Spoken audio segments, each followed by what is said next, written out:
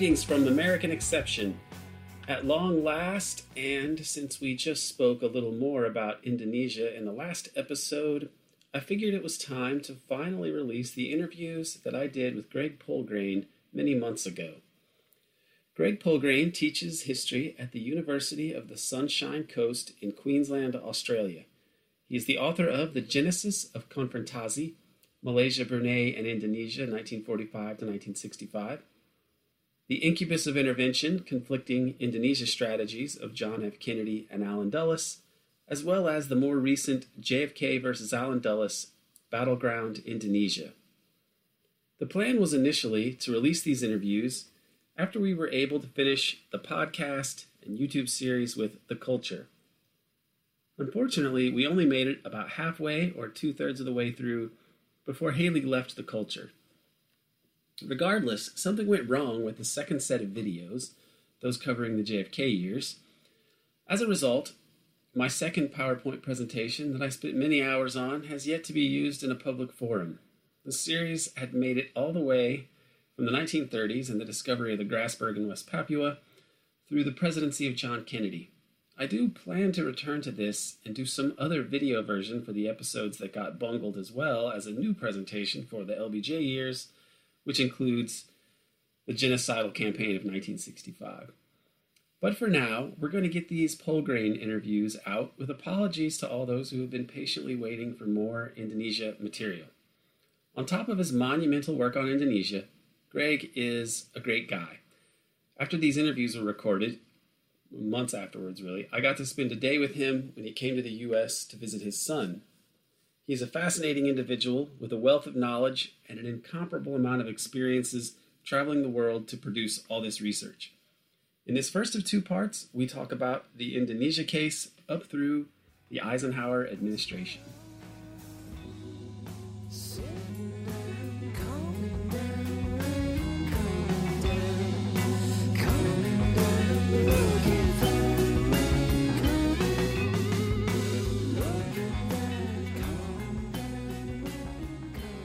Professor, it's great to be here with you. Thank you. So your book, JFK versus Allen Dulles, Battleground Indonesia, I've just finished reading it. I'd read your earlier book, and I'd heard interviews with you on Black Op Radio elsewhere, and I know that Jim DiGenio and Oliver Stone, they both really appreciate this work, and they wrote the introduction and the afterword for it. It covers so much history during a really crucial time period. And it's amazing how much it's not considered a major part of the Cold War and doesn't even really register with Americans the same way Vietnam does. But you start off in the 30s. And what happens in the 1930s in Indonesia that makes it such a important point in the global conflict over resources and global politics and all that?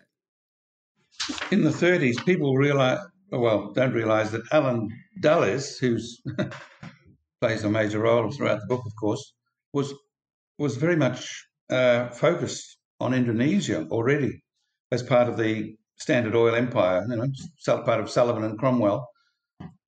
In fact, I think even in the 1926, I think it was, wasn't it, when he had the big legal confrontation with the head of the oil in the East Indies, and Dulles, as a young lawyer, won, which is quite surprising, Anyway, that sort of led him in. Standard Oil had always been interested in, since before World War I, that is, had been interested in gaining access into this massive Dutch archipelago because of its natural resources. But Dulles was really, I think, in Sullivan and Cromwell, he was like the front desk for Standard Oil, and he was their main operator in Europe.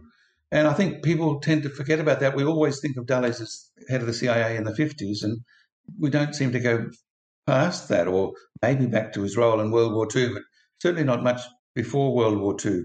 So, I have to start in the 1920s and 30s for that reason. Dulles was a key player. Yeah. Right. Because he's not just a intelligence officer who operates on the basis of, the bureaucratic, management of intelligence and information. He's like an intelligence man Yes. for oil. Really. Well, that description of him is what we usually, Director of Central Intelligence. We always think of him as, okay, that was head of the CIA, but he was actually head of 10 intelligence agencies, Air Force, National Security, whatever. And as well, on top of that, he had his own group of intelligence agencies starting back in the 1920s, as I showed with de Mohrenschildt. He had de Mohrenschildt and Prince Bernhard were close friends, and they ran their own business. Their own links. They had their own links. It's Dulles' former friend from the 1930s. What's his name? He was the German who set up the war economy for Hitler. I forget his name now, sorry. But he was brought into Indonesia post-war, would you believe? Helmar Schacht? Schacht, that's it, yeah. So he had these links and connections going back 50 years, 7, 8 presidents he served under. It's remarkable. People underestimate the power and the ability, the Machiavellian ability of Dulles. He was really an extraordinary individual. I'm always impressed with the fact that when he was 8 years old, he used to hide behind the curtains when his relatives, uncles and whatever, all in high level in politics, used to talk about whatever, and he was taking notes behind the curtain, and he wrote a book at 8 years of age about the Boer War. That's that's a child prodigy. So, yeah, if you think of him just as Alan Dulles, head of the CIA in the 50s, wow, that's just the tip of the iceberg, isn't it? So I had to start very early in the book and explain what Dulles was doing in the 20s and 30s. Really, he was in intelligence, as I say, working in intelligence before Kennedy was born. So we can see that Kennedy really was the new boy on the block when he became involved in Indonesia. And Dulles had actually assisted him into the presidential role. And Nixon, the Republican candidate Nixon, was so outraged, he wrote that book complaining about that and never really forgave Dulles. And it's also surprising, when Dulles was on his deathbed in the late 68, 69 period when he died, Nixon was about to achieve what he'd always wanted to achieve presidency, and Dulles said, okay, now it's your turn. Wow, incredible. Just amazing. That's really the culmination of his, how many years? Was he 80, 70, late 70s, wasn't he? 80, I forget now. But he was wielding power that we just don't see anymore like that, and expertise that he doesn't see. We don't see any particular figure in America we could say, oh, he's the equivalent of, He's just a brilliant operator. I'm not saying what he did was correct or right. Yeah, he's got to be one of the great schemers in world history. And when you look at what Standard Oil was doing all throughout the early part of the, let's say after World War I, the U.S. was selling the oil for Japan's war machine. It was like something like 70 to 80% of the oil that Japan was using in its conquest of Manchuria, and the conflicts with Korea and Taiwan and so on, or previously, like the U.S. was financing that. And then you mentioned that Dulles had a role in finally cutting that off, which I think happens after the Japanese go into French Indochina. Then you get that embargo. But up until then, Standard Oil was, obviously profiting from the Japanese war machine, and they did business with the Nazis as well. And then what role do you think that Dulles's awareness of West Papuan gold? Perhaps maybe this is the time to mention that. Like, what about the company that Dulles set up in like 1936 to? And then GPM 35, and they found the gold in 36, I think. Is that right? And Yeah, that was extraordinary. I think there were two instances there that I think should be mentioned in relation to very early attempts to gain control of the Indies. One is to do with Prince Bernhard, where he thought we tried or made moves to help him into the role of Viceroy of the Indies. And this is just before the period when Hitler invaded Moscow. And it could have worked because so many persons in the Indies at that time were pro-Hitler, which is amazing. I mean, the first thing that happened in the Indies when Nazi forces invaded the Netherlands was that the authorities in the Indies arrested all the pro-Hitler people, NSB people. 4,000 people were arrested. And I read a report from the head of intelligence, wartime intelligence in Australia, saying that they regarded the threat of a coup by this pro-Hitler group in the Indies even more of a threat than the Japanese invasion, which was impending. So that tells you how powerful they were. So that was the first effort to make Prince Bernhard Viceroy of the Indies. The second was when the war started. Dallies was still thinking of the benefits of the Indies for Standard Oil. All the Japanese, like 2000, I wrote an article for Indonesia magazine, Cornell, about, I call it Love Day. The Love Day. Have you heard about Love Day internment camp in Australia? It was a place for detention, wartime detention for enemy aliens, I suppose. So the 2,000 Japanese who were arrested in the Indies and then sent to Australia, this is straight after Pearl Harbor, they were sent to Australia. And with them, the Dutch had sent a big white paper explaining who they were. Well, 800 of them were most of the Japanese had gone back to Japan already before the war. 2,000 were left. So they were arrested, deported to Australia, and hundreds of them were naval spies. And these spies were interned in a place called Loveday between Melbourne and Adelaide in southern Australia. 6 months later, several hundred of them were sent back to the Indies, and these were the same people who organised Indonesian independence during the war, and then straight after the war, Indonesian independence was declared. Two of them, Yoshizumi and Nishijima, were the two top Japanese naval spies. They were included, and one of them had a full report. The Dutch had given the authorities in Australia a full report, but this was just hidden.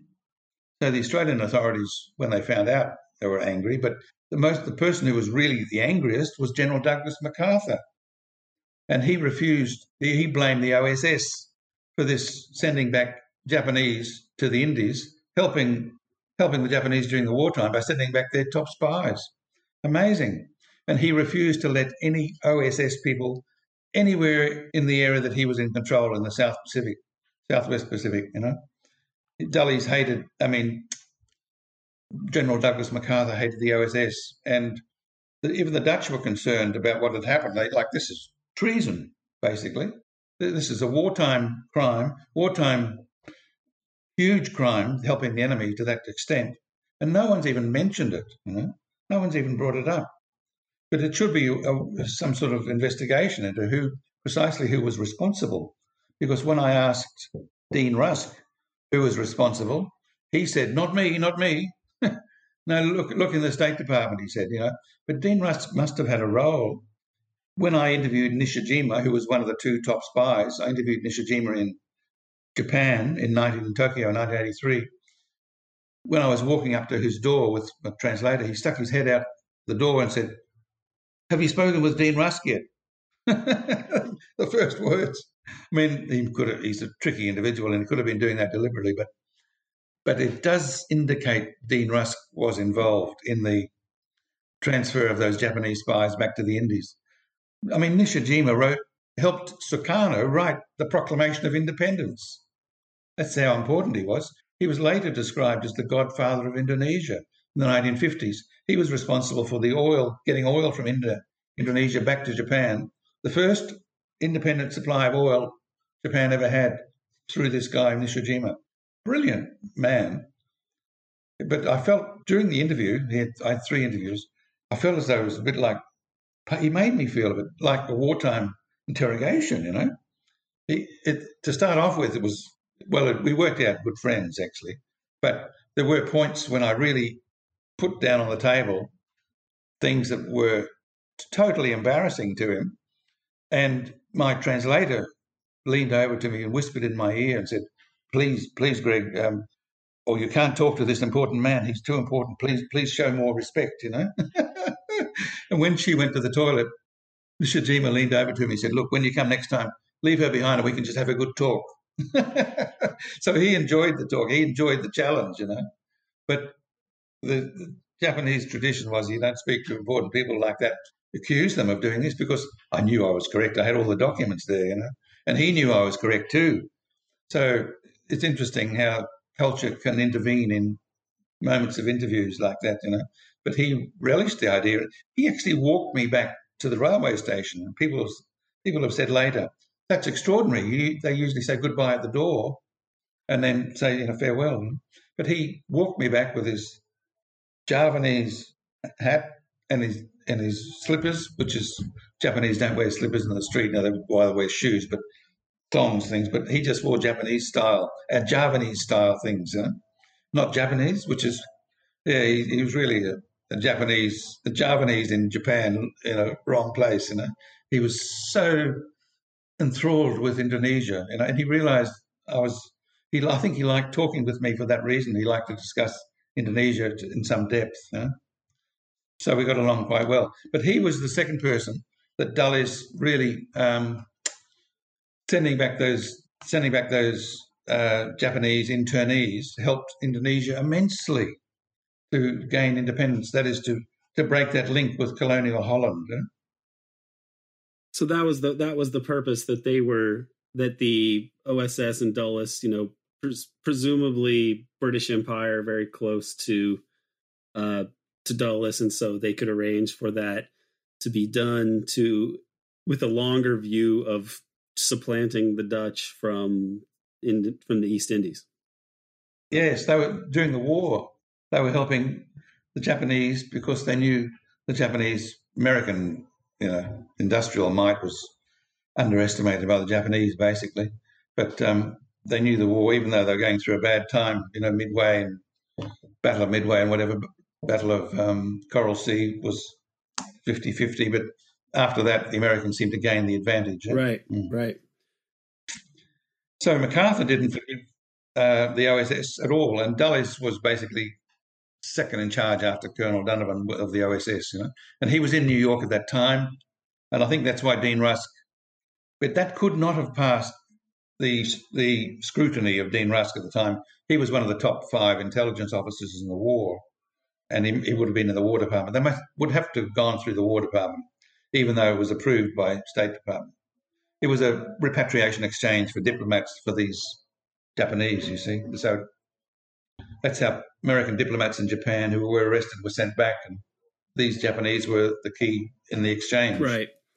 So this is happening years after, you know, Dulles is aware, Dulles and a few other people who are, you know, Dutch are aware of this massive discovery of 2 locations with enormous gold deposits, right? Both discovered in 36, the Erzberg and the Grasberg. That's those are the names. Yeah. And the person who gave them those 2 names was Dozy, Jean-Jacques Dozy, whom I interviewed. Huh? Freeport later claimed they only found Grasberg years later, but they knew about it all the time. They've been deceiving the Indonesian government for some time.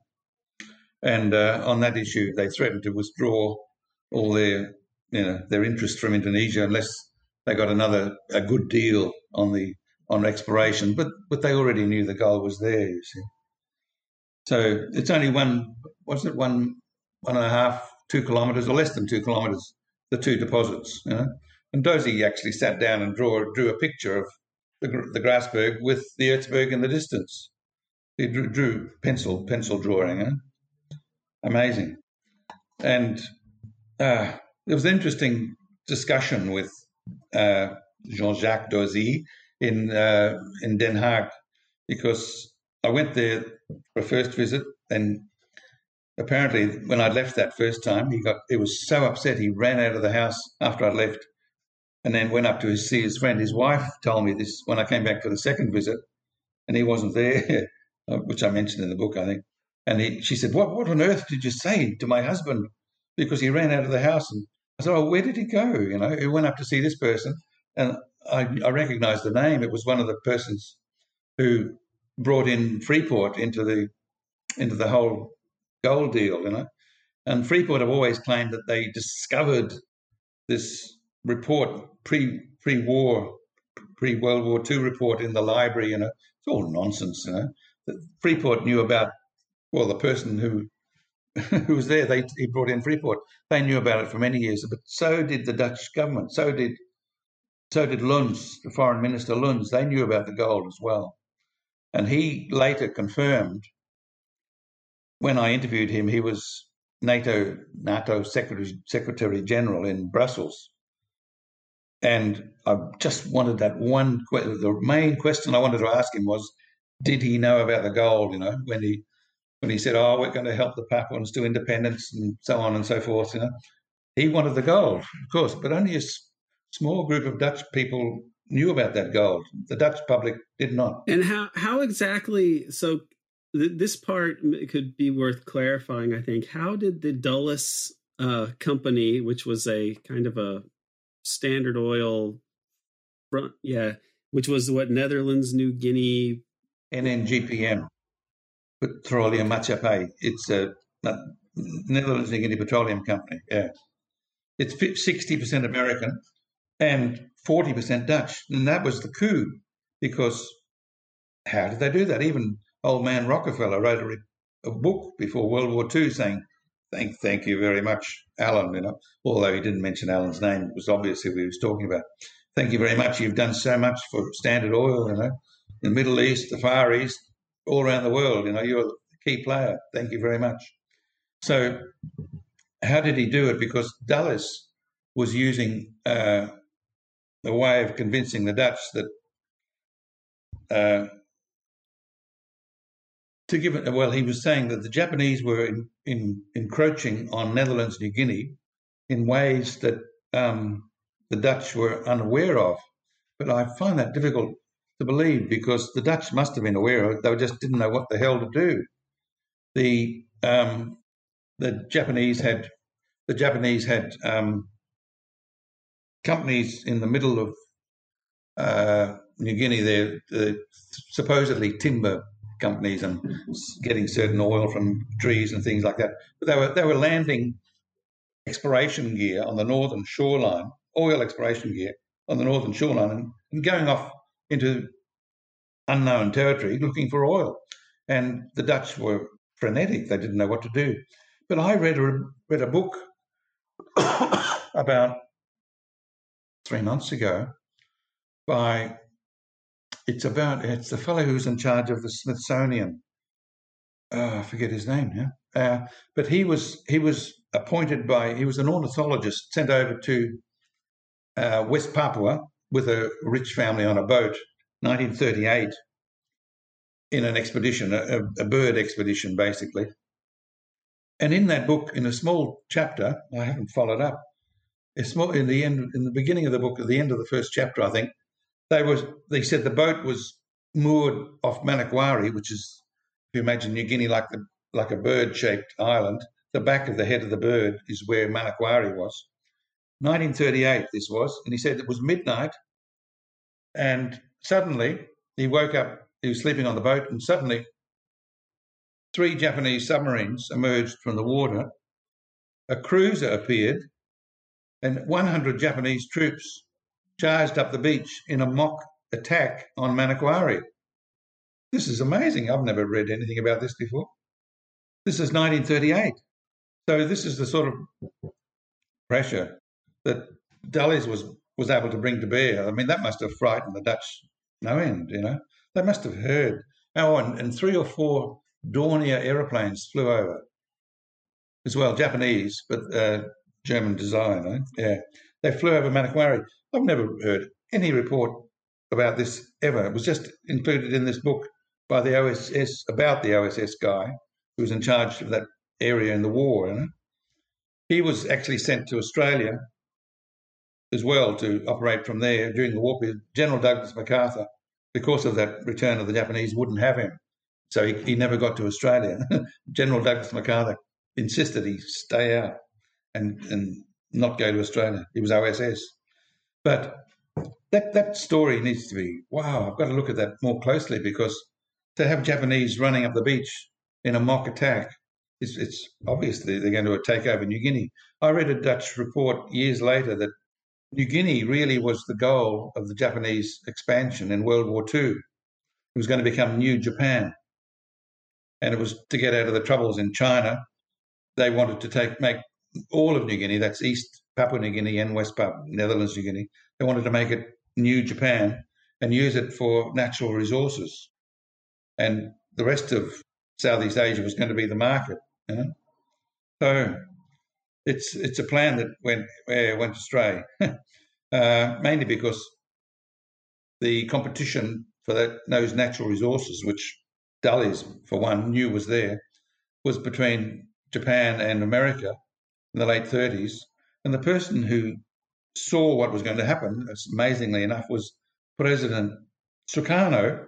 When he was imprisoned by the Dutch in the 30s, he went to trial in 1930, 32, 33, and he spoke for 2 days. He spoke non-stop in his own defence, and he said there will be a war in the South Pacific, you know, in between Japan and USA, because the struggle for natural resources. So that's very, Sukarno was politically in tune. Eh? I mean, Dulles said the same thing after he interviewed Hitler. When Hitler came to power in 1933, he was straight in to interview Hitler, and he wrote a report saying, which ended up in British hands, how I found it, Hitler will start a war and blame Poland. So that's pretty good in 1933 to predict, 6 years ahead. Who told you you can't choose the way you wanna be? Who told me you're gonna burn when you can't burn enough? Gee, I think I choose a better place to spend my The Dulles relationship, you add parts of this with a character who is more significant in terms of the JFK assassination than in Indonesia, but he does have a connection to Indonesia, and that's George de Mohrenschildt. Yes. How far back does Dulles's relationship with George? Because George de Mohrenschildt, for people that have been following the JFK series that we've done here and have read different JFK books, he's a very interesting character who the relationship of him, befriending Lee Oswald is so absurd. Yes. But then you brought to light a number of connections with Dulles that go back way further, I think, than most people knew. Yes. What was the relationship of Alan Dulles to this character?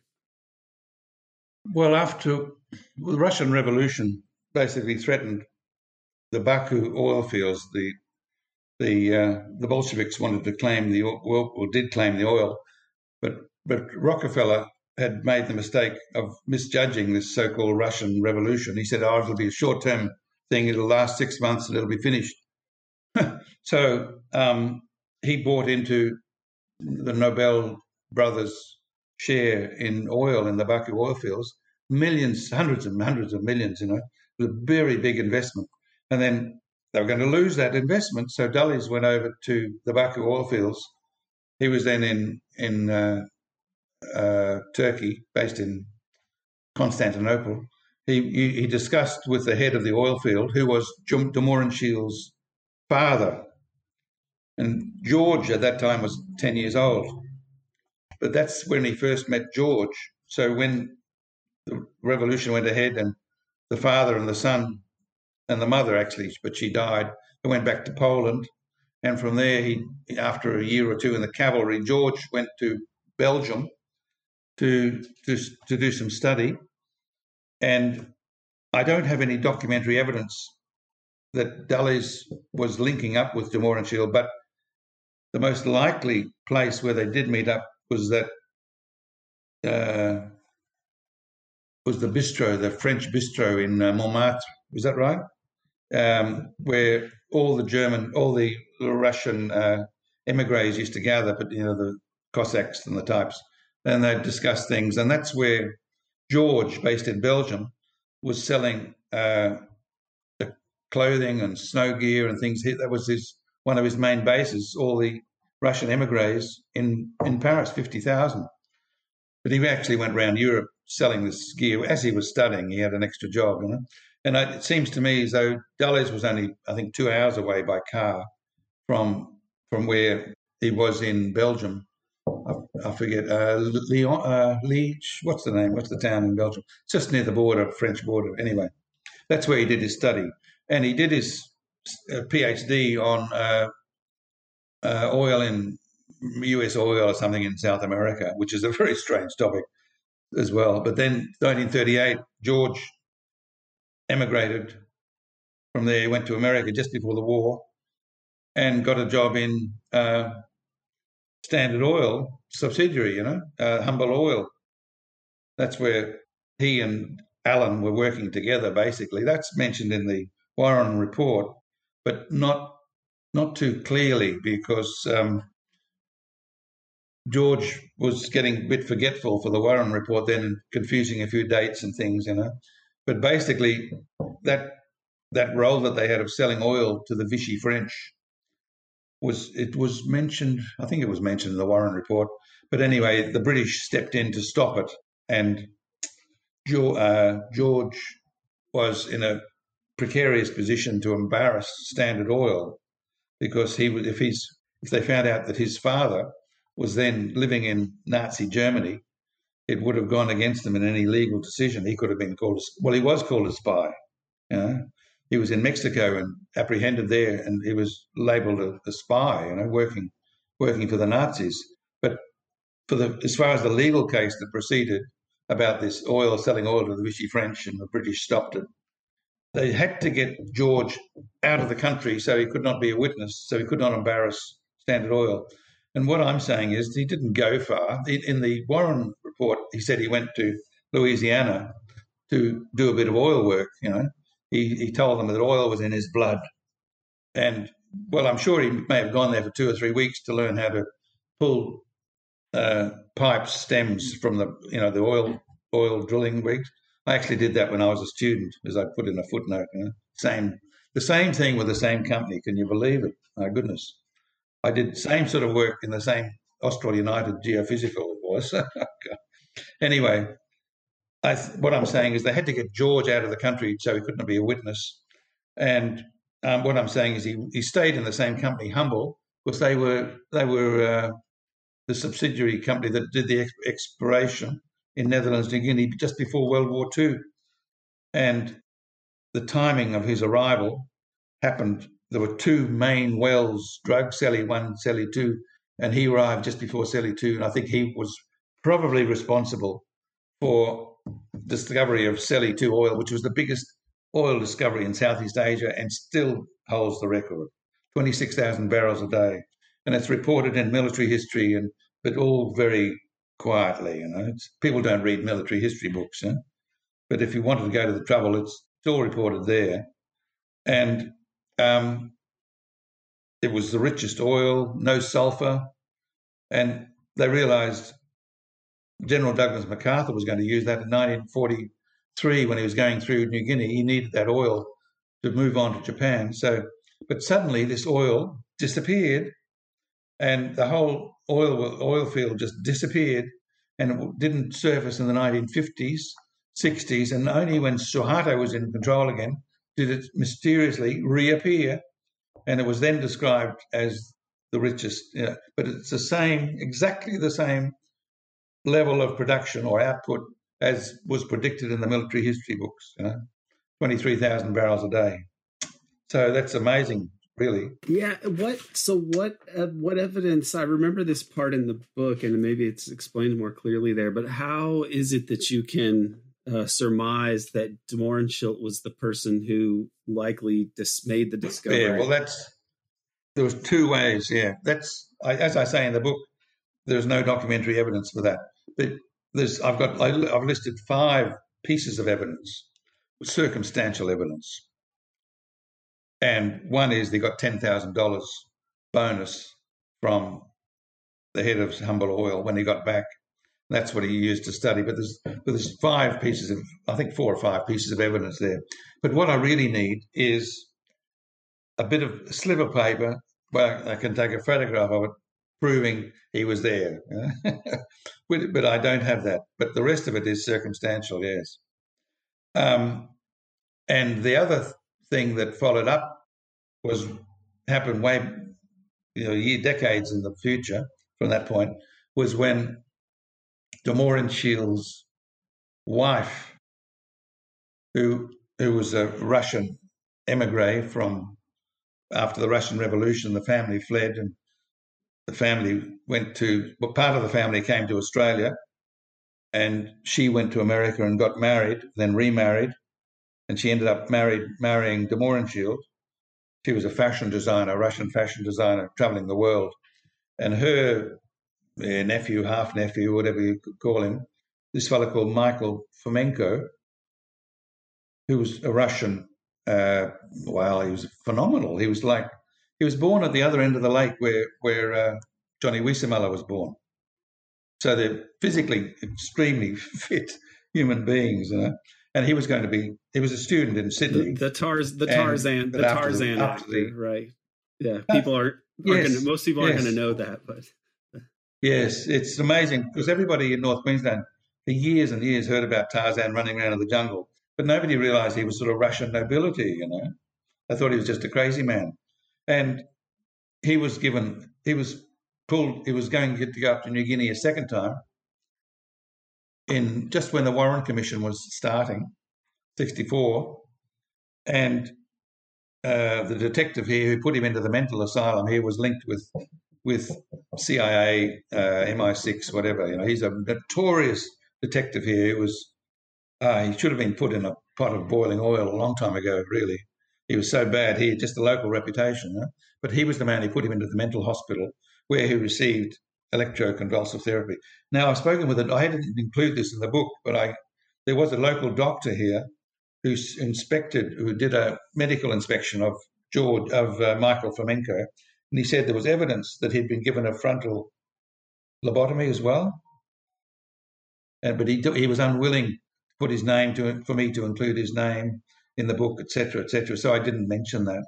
But I mean, they must have done a good job on Michael Fomenko, and that's why he ran around the bush for 50 years. I met him. He when he's 84 or something, he decided to walk down to Sydney, walk like 2,000 plus kilometres, He got halfway and his knee gave out, and I met him in the old people's home that was looking after him.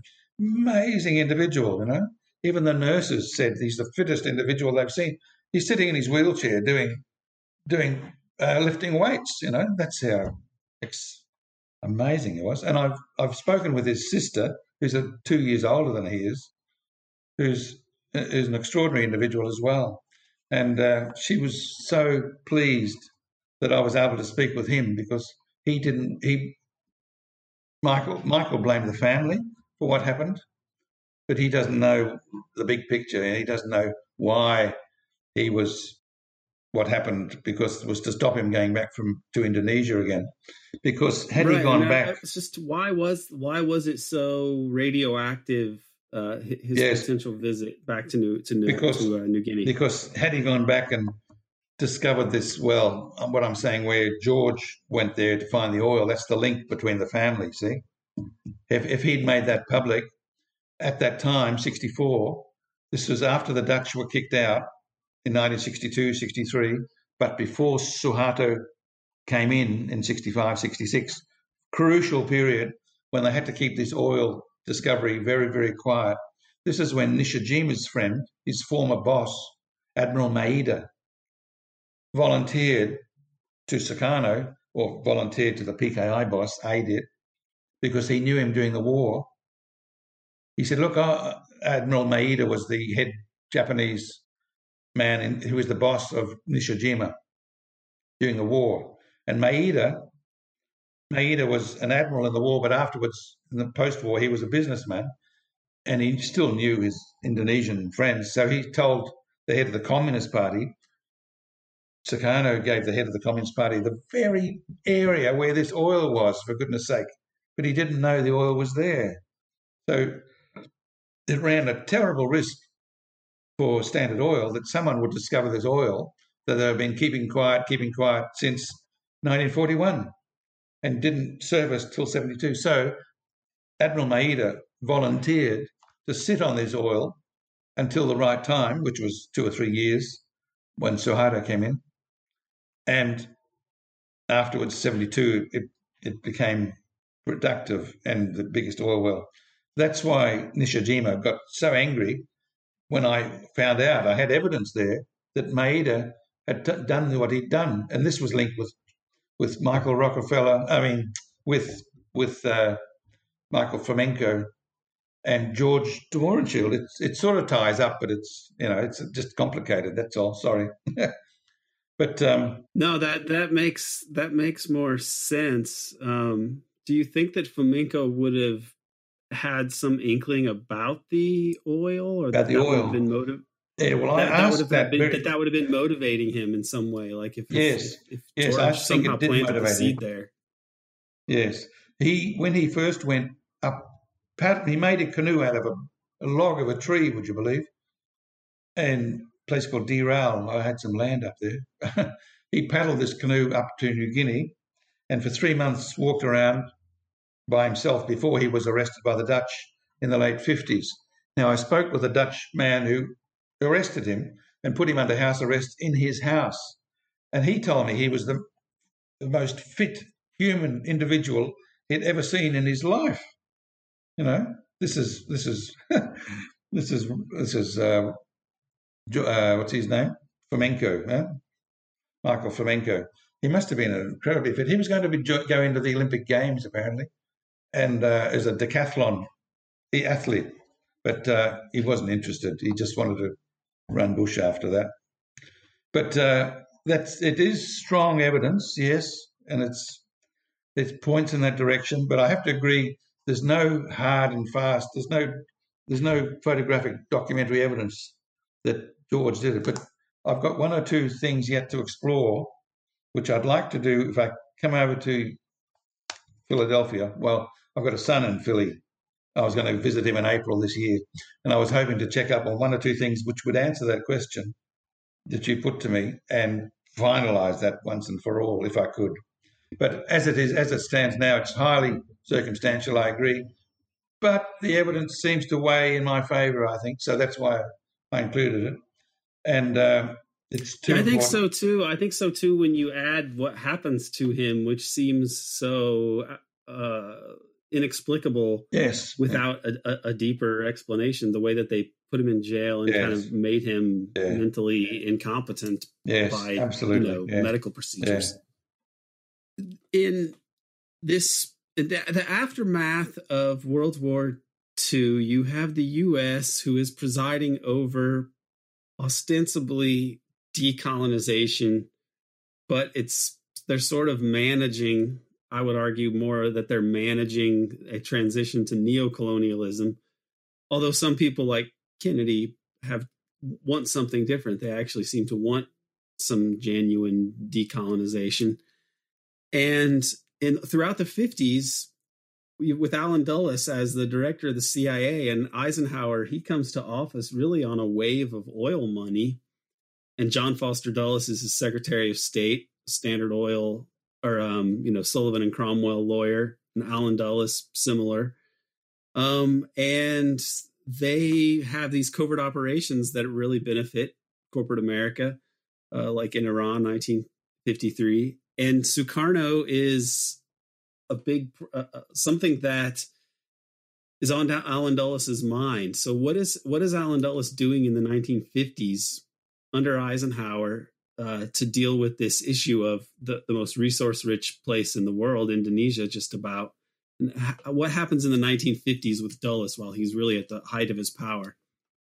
People tend to forget the colonial days when Indonesia, Netherlands, East Indies, was described as the world's richest colony. I mean, that's George Cahin described it as such, but if we say it's bigger than India or even the same size as India, the same level of profit, they had an extra 100 years of colonial exploitation. That's why I think George said it was more than India. So that's the attraction for Dulles. It was the world's largest colony. They'd only been independent officially since 1949. And of course, straight away, Standard Oil wants to get access to they've been trying since before World War I, So they're interested in Indonesia from the word go. And when the Cold War begins and Sukarno hosts, was it 2/3 of the world's population, representatives thereof, in Bandung conference in 1955, that was sort of like signing his death warrant, really. But as far as Alan Dulles' interest in Sukarno, I think the attempted assassination started from that time.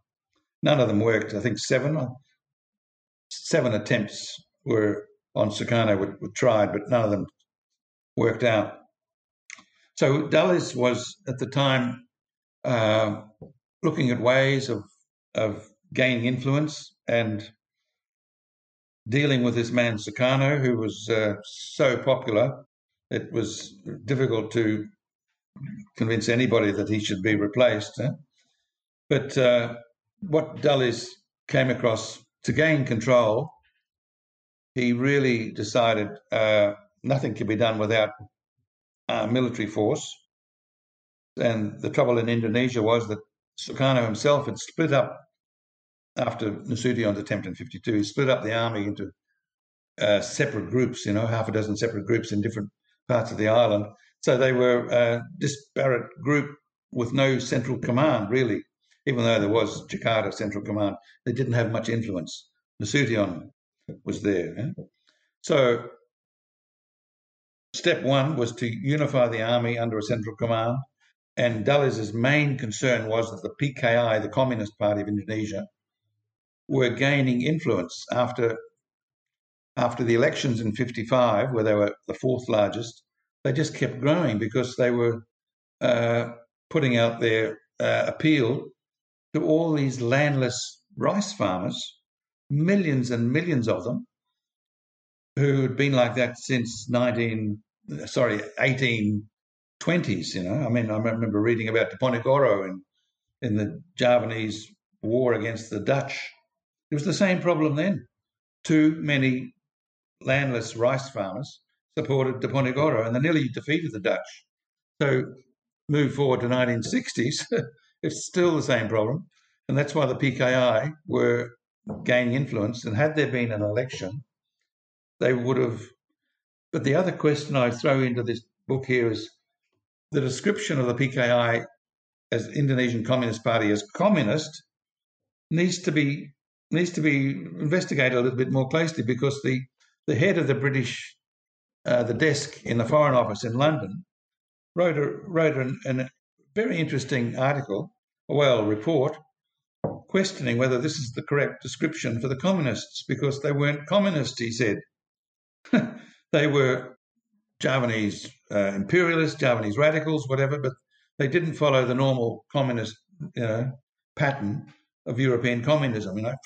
And the biggest point that got people angry, or Javanese angry, was that they didn't believe in God. Well, yes, they did. IDIT changed the rules. They celebrated Ramadan in the PKI headquarters, for goodness sake. So it wasn't really publicised enough, I suppose.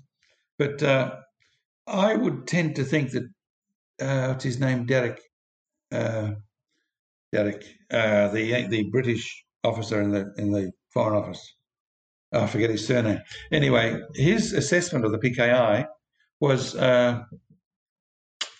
needs to be looked at more closely, and and the communist precepts that were put forward by AIDA. But it goes down that they'd be amongst communist rulers in the world, so it would have been a communist influence. So to that extent, Dully's assessment would probably hold water, even though the Communist Party itself was composed of 20 million rice farmers who knew nothing about politics, you know. And they're the ones who suffered when the killing started in 65, 66. They didn't know what was happening, you know. They're not political, don't know what had happened in Jakarta, but yet they got accused of killing 6 generals. It's just nonsense, you know. For Dulles' purposes, for Cold War purposes, they're useful as a way to demonize Sukarno, and to raise the alarm about this threat in Indonesia. Furthermore, if they were given that land in Western New Guinea, then the resource wealth, because Sukarno had already started to nationalize Dutch and other even American business interests, and Kennedy in particular later even facilitates some of this. And so they would have, if Sukarno had been able to proceed on a nationalist sort of progressive reformist path, taking in the PKI's constituency into account and trying to, you know, give them a sort of material basis to exist, that would have been threatening to Freeport and to Standard Oil, right? I mean, I did calculate the value of had that oil been discovered, the one that Nishijima and Maeda had worked together to keep quiet. Had that been utilised by the PKI, it would have been between $1 and $2 million a day, I think. It would have changed history. That's what happened to the Tarzan. That's why Tarzan became Tarzan. It would have changed history for sure. Yeah. And also it would have brought out a link between Dulles in the Warren Commission. It would have brought out a link between Dulles and the Mohrenschildt. He was the key witness. And whoa, they would have thrown Dulles out of the Warren Commission immediately. He's not. There shouldn't have been a link. Right. Oh, I mean, it was his inclusion on that is beyond absurd, really, on him being on the Warren Commission. And I like that you add that Oswald was introduced to that de Mohrenschildt it's depicted this way, is that he hands off Oswald to the Paines at a Standard Oil party, basically, right? I mean, it's that part's perfect. Half of them work at Lockheed. I mean, the helicopter. That part's wild. Amazing. Right. And so the big covert operation under Dulles, which is depicted as a failure, was really, this rebellion was really about unifying the military. And creating martial law. Stopping elections for the PKI, but also providing a very strong organised body to oppose the PKI. The army was the best organised group. They became the counterfoil for the PKI. And they had more power. I mean, the quotation that there sums all that up is from the US military attaché, I think it was, in the US embassy in Jakarta. I mean, Sukarno's cabinet, he said, is like a doll. We can do anything we want with this cabinet. At the same time, they're saying, "Oh, Indonesia's about to be taken over by communists, etc., etc." You know, all this, and the secret communication is saying we're in control. We're in control. The army, and can basically do what they want in Indonesia. They did arrest PKI leaders whenever they wanted, but Sukarno intervened and got them out. You know, things like that. But the PKI, as soon as that Central Army Command was formed, that's when the road to eventual regime change was on the way. But he needed the army also to kick the Dutch out of New Guinea, so that would be the next step. Some people have said, why would Dulles be involved in helping rebels in an outer islands revolution like that, revolt, if he didn't want them to win? I mean, let's say somebody in Jakarta asked that, and I was like, wow, come on, that's basic, you know, that's basic military strategy, you know. If you attack here, but the main attack's over here, but they attack here and they bring the forces over, then you've got a weaker You know, they just don't understand how things were working. He provided assistance, and George Cahin wrote that amazing book, Subversion as Foreign Policy, I think it was called, with Audrey. But Audrey came in just at the very end. She married George towards the end of all his research and writing, and she's disagreed with me when I said that the person who was organising the main political power or force behind the 1958 rebellion in America was not John Foster Dulles, whom they claim it was. I'm saying it was Allen Dulles, and she tended to disagree with me on that. And but I asked her to write a foreword for the book, and I got Ben Anderson, to ask her, and he said she refused because in his words he said she thinks I'm stepping on her patch, and because I'm putting forward Allen rather than John Foster as the main figure behind the 1958 rebellion. Huh? You can see it's as clear as day. That makes it. He's the Secretary of State, whereas Allen Dulles is running CIA. Covert operations, and he did have Prouty involved. And you either read Prouty or interviewed him. I think, right? You communicated with him for 2 years. Yeah, amazing. Yeah, and he wrote about the Indonesian article. In one of his articles that I think was in one of those girly magazines back in the 70s, which is just why Prouty is such an interesting character that he couldn't get published anywhere except for like Gallery magazine, maybe. So you'd have like the nude women and then this article about foreign policy that you couldn't read anywhere else. Yeah. But that was when if Prouty's talking about getting these resources for special operations, that's the CIA's territory. That wouldn't be. I mean, am I missing something? What's the argument for it being John Foster Dulles's? Well, theoretically he was in a higher position than CIA. Okay, fair enough. He's responsible to that extent, but he didn't do it. You can read through all the records. Allen is tricking his brother.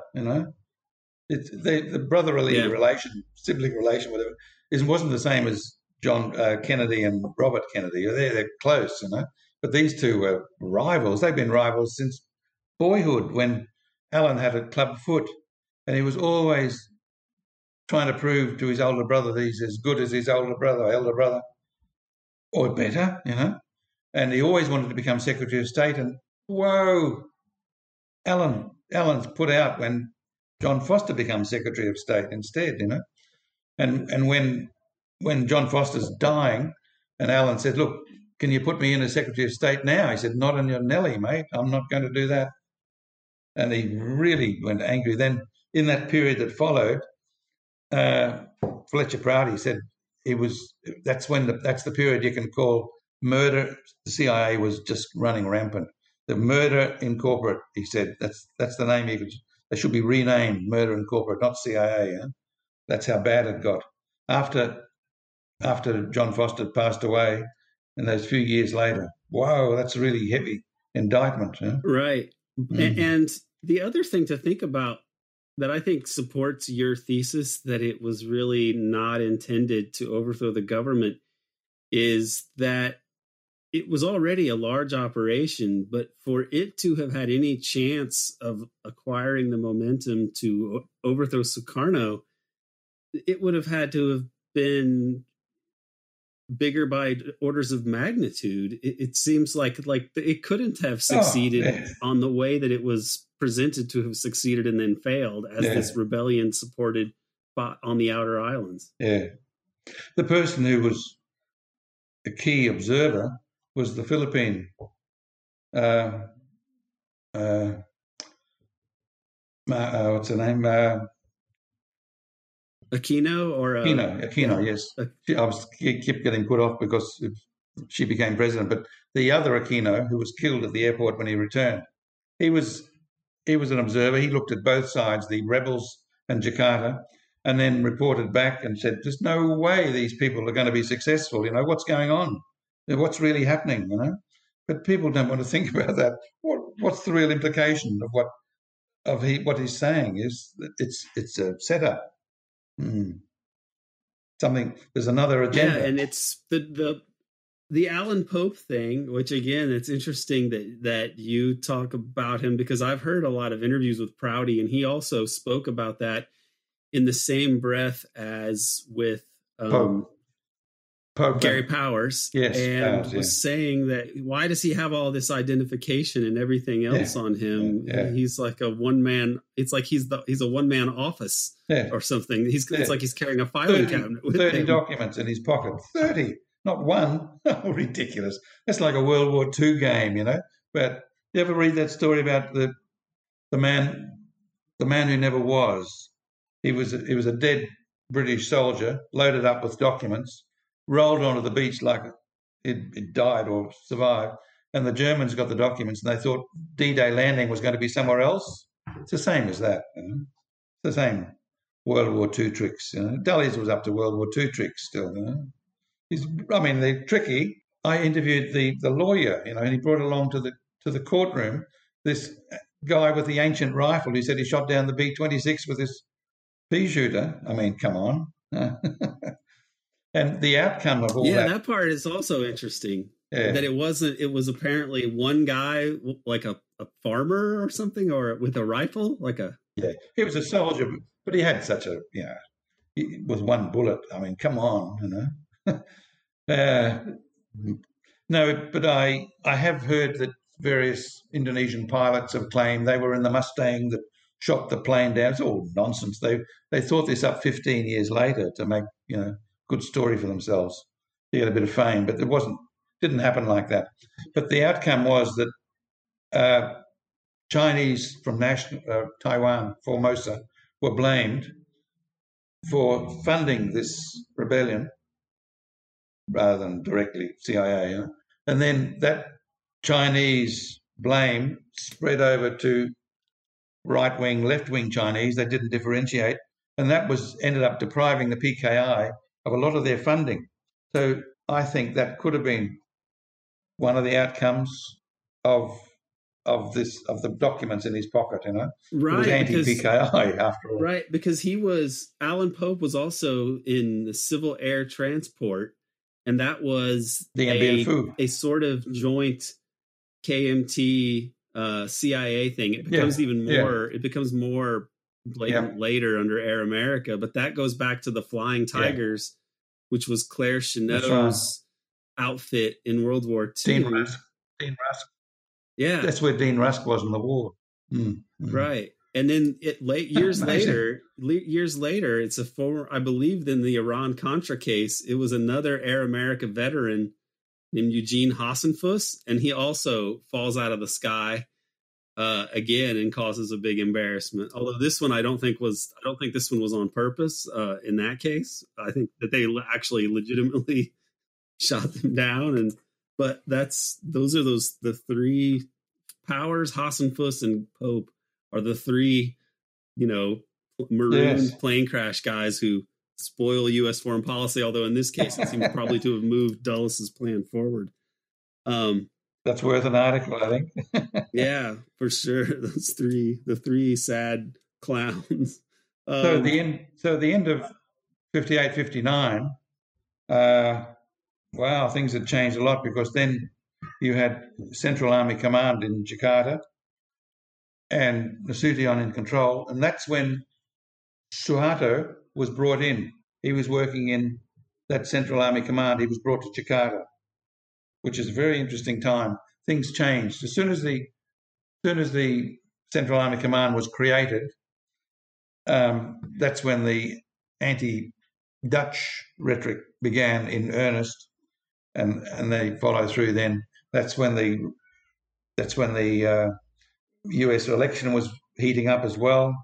That's when Dulles started helping Kennedy, not the Republican candidate, you know, giving him information about Cuba and stuff like that. I mean, what an extraordinary thing to do. Yeah.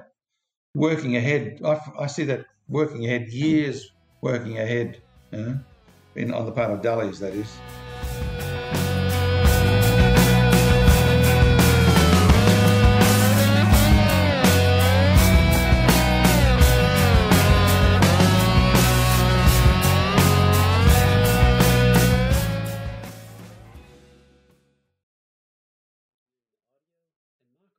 for providing the music. Thinking about Sukarno in Indonesia, I am struck by the continuity of thinkers who keep hitting on the same aspirations for world peace. I think of Henry Wallace, who tried to stand up to the nascent U.S. empire with his counter proposal to the American century. He wanted the century of the common man. History swept him aside. Sukarno, of course, took up the mantle of the Third World and the non-aligned movement and wanted for formerly colonized countries to be able to pursue their own paths for development and human progress. And of course, Sukarno is swept aside as well by the imperialist forces that prevailed. JFK, I believe, wanted to end the Cold War. I think the history is clear on that. And he wanted to essentially pick up the mantle of Henry Wallace, I believe, though you couldn't quite say it in the same terms, thanks to the Cold War. This is what he wanted to do. And when he was shot, RFK sent an emissary to Moscow to tell the Soviets that though his brother was dead and the quest for peace wasn't going to be possible under LBJ because he was too close to big business and such, once he got back into the White House, he would resume his brother's work. But of course, RFK was killed before that could happen. In the 1970s, in the wake of the oil crises and other economic turmoil of the 1970s, you had the new international economic order movement, right, which was in the Third World, and they wanted to essentially come up with a world that would be more just and equitable for formerly colonized countries who are overwhelmingly producers of raw materials and such. This failed, and the Washington Consensus was instead established, which created neoliberal dominance over the global political economy with the U.S. dollar at the center, which the U.S. could produce in infinite amounts if it wanted. They had total control over this. So this is an amazing power that the U.S. had, backed by not even gold anymore. Gorbachev in the early 90s, right at the fall of the Soviet Union, was also calling for things like massive debt cancellations for the Third World. He wanted to move Russia in a more socialist, social democratic direction, reform the economy that way. But the collapse of the oil prices and the chaos that this caused, and other subversive activities of the West in the Soviet bloc especially, this all hastened the demise of the Soviet Union and gave rise to the unipolar moment that we've been living in for the last 30 years. But when we see pushback against this from the BRICS, with China in the lead, Russia putting up some military resistance to U.S. imperialism, and you have more and more people waking up to the fact that a multipolar world is right around the corner. It's partially already here, and the way that events play out in the next couple of years are going to be very decisive. I think we're either headed towards multipolarity or nuclear war, unless the U.S. has some magical rabbit that it can pull out of its hat here to somehow restore U.S. Global dominance. I think this is where we're headed. So with that in mind, let's all take a moment to honor everyone who has struggled and sacrificed over the years in order to keep chasing the light.